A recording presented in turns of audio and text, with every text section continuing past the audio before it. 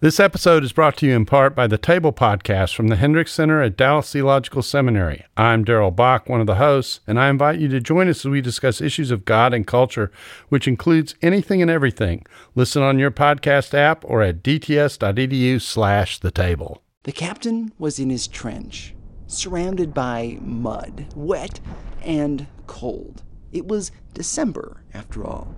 He was one of many British men who joined up before the war began. He was a professional soldier fighting German professionals. The new men who'd signed up after the outbreak of war hadn't quite reached them yet. The First World War was both old world and new. Men on horses with bayonets against machine guns, primitive tanks, barbed wire, poison gas. That first Christmas, the war was still new. There was still plenty of hell to come. He was in his trench. Ahead of him was a no man's land, a stretch between his fellow soldiers and the Germans on the other side. Only dead men lay between. The possibility of death was always there, which made what was about to happen that much stranger. He was looking over the wall toward the German side. The shooting had stopped, maybe for just a little while. That's when he saw two men waving their arms. Two of his enemies. That was strange enough. Why would someone take that chance to stand up and wave their arms in a war zone? But then they slowly pulled themselves up from their trench and walked toward the British side. Two men who could have been firing at him yesterday. Germans were on their way over. You're listening to the show that uses journalistic tools to look inside the Christian church. We press pause on the culture wars to explore how we got here and how we can do better. I'm Chris Staron, and this is Truce.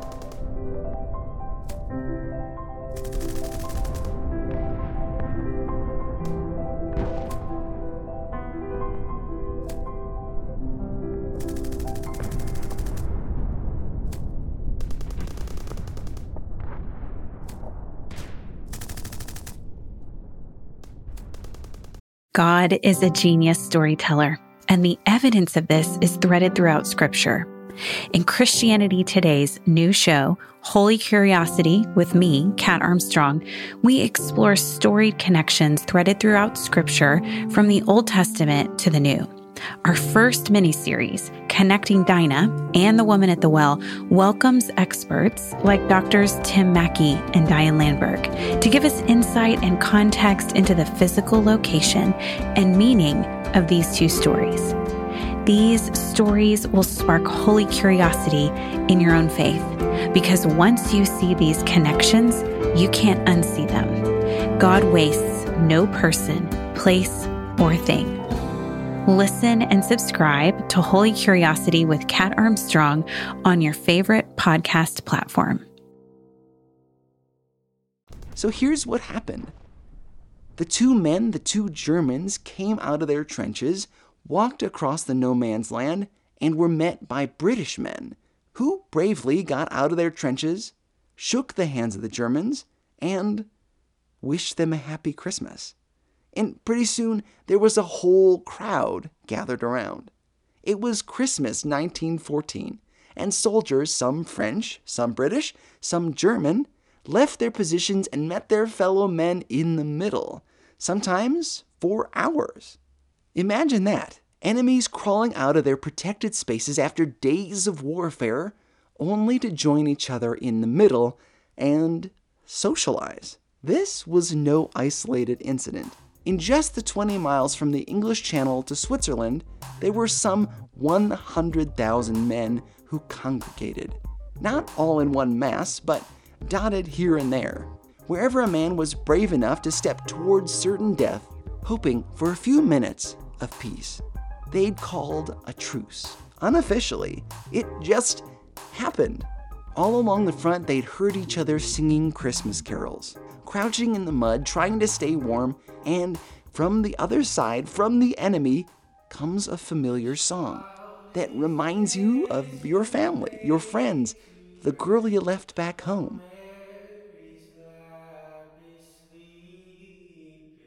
The trenches were so close that they could smell what the other side was cooking. Warm food and music. What more do you need, really?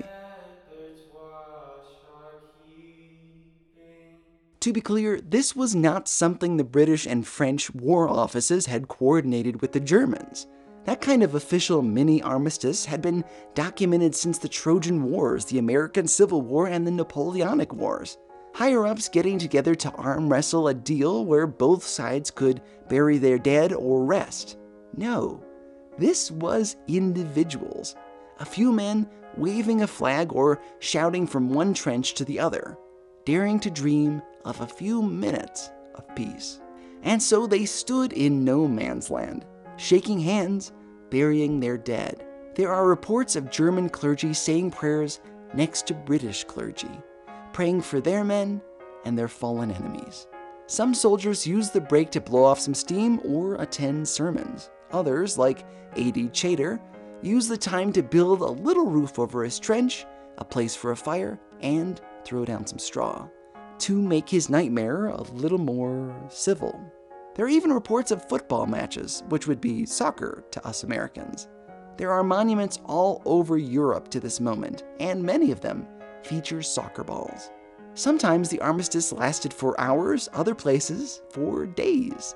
For a while anyway, they weren't fighting tyranny or conquering lands, they were just men.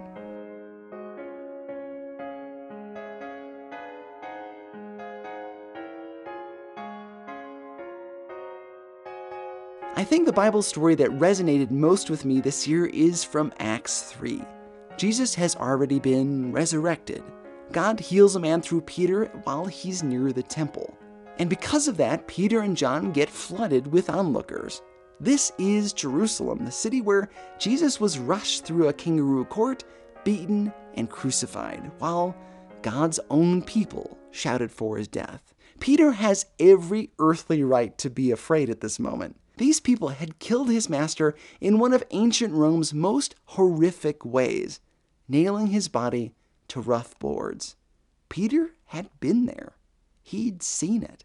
So when this crowd of Jewish people rushes him, he's got every reason to turn and run. But he doesn't. He talks to them. The God of Abraham, Isaac, and Jacob, the God of our fathers, has glorified his servant Jesus, the one whom you delivered and disowned in the presence of Pilate when he had decided to release him. But you disowned the holy and righteous one and asked for a murderer to be granted to you, but put to death the Prince of Life. Peter straight up calls them out. You guys, you Jewish people, claim to love God, but you let a guilty guy go and killed Jesus instead. Those are tough words. Instead of fleeing, Peter's convicting them about their sins. He could have insulted them or started an insurrection, burnt their city down, like they might have expected a proper Messiah's men to do. He could have told them they were doomed to hell for what they did. But Peter did none of that. He continued, Therefore repent and return, so that your sins may be wiped away, in order that times of refreshing may come from the presence of the Lord. Instead of condemning these Jewish people, he's offering them the gospel.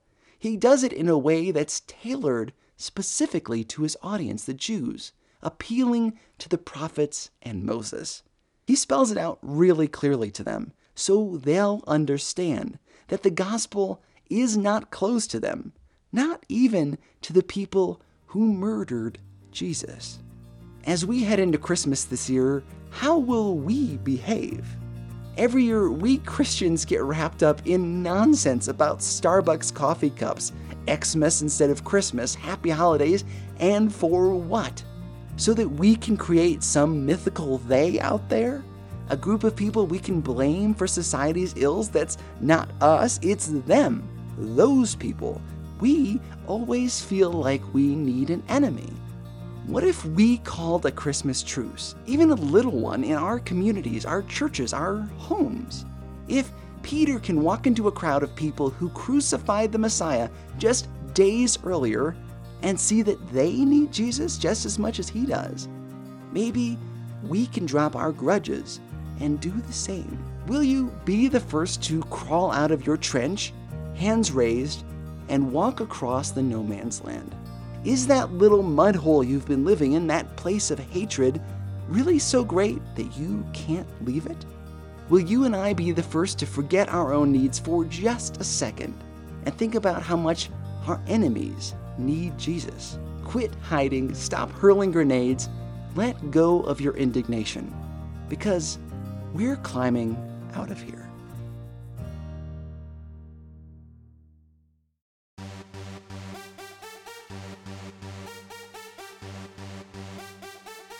You can find Truce on Twitter, Instagram, Facebook, and on our website at trucepodcast.com. Once there, you can find links to some of our sources for this episode. Truce is a listener-supported show. Search for us on GoFundMe and Patreon, or send me an email and I can give you the address to send a check. And that email is trucepodcast@yahoo.com. Special thanks to Jason Banks of the Word in the World podcast for reading our Bible verses from the New American Standard. If you're looking for something fun to do this Christmas, may I suggest renting my film Bringing Up Bobby on Amazon. It's a fun, touching family film and a great way to start a conversation about God. The show's going to be taking a little break for a few weeks, not from producing episodes, but from releasing them. I've got an idea for a series that is going to take some extra time to report. In the meantime, I want to let you know how very thankful I am for every single person who listens to this show. Please tell your friends about it, subscribe to the podcast so you'll get every new episode as they're released, and write letters and emails to your favorite publications urging them to write about the podcast. This Christmas, let's tear down some walls, bless those who curse us, and do our best to build bridges. Godspeed, everyone. I'm Chris Starin, and this is Truce.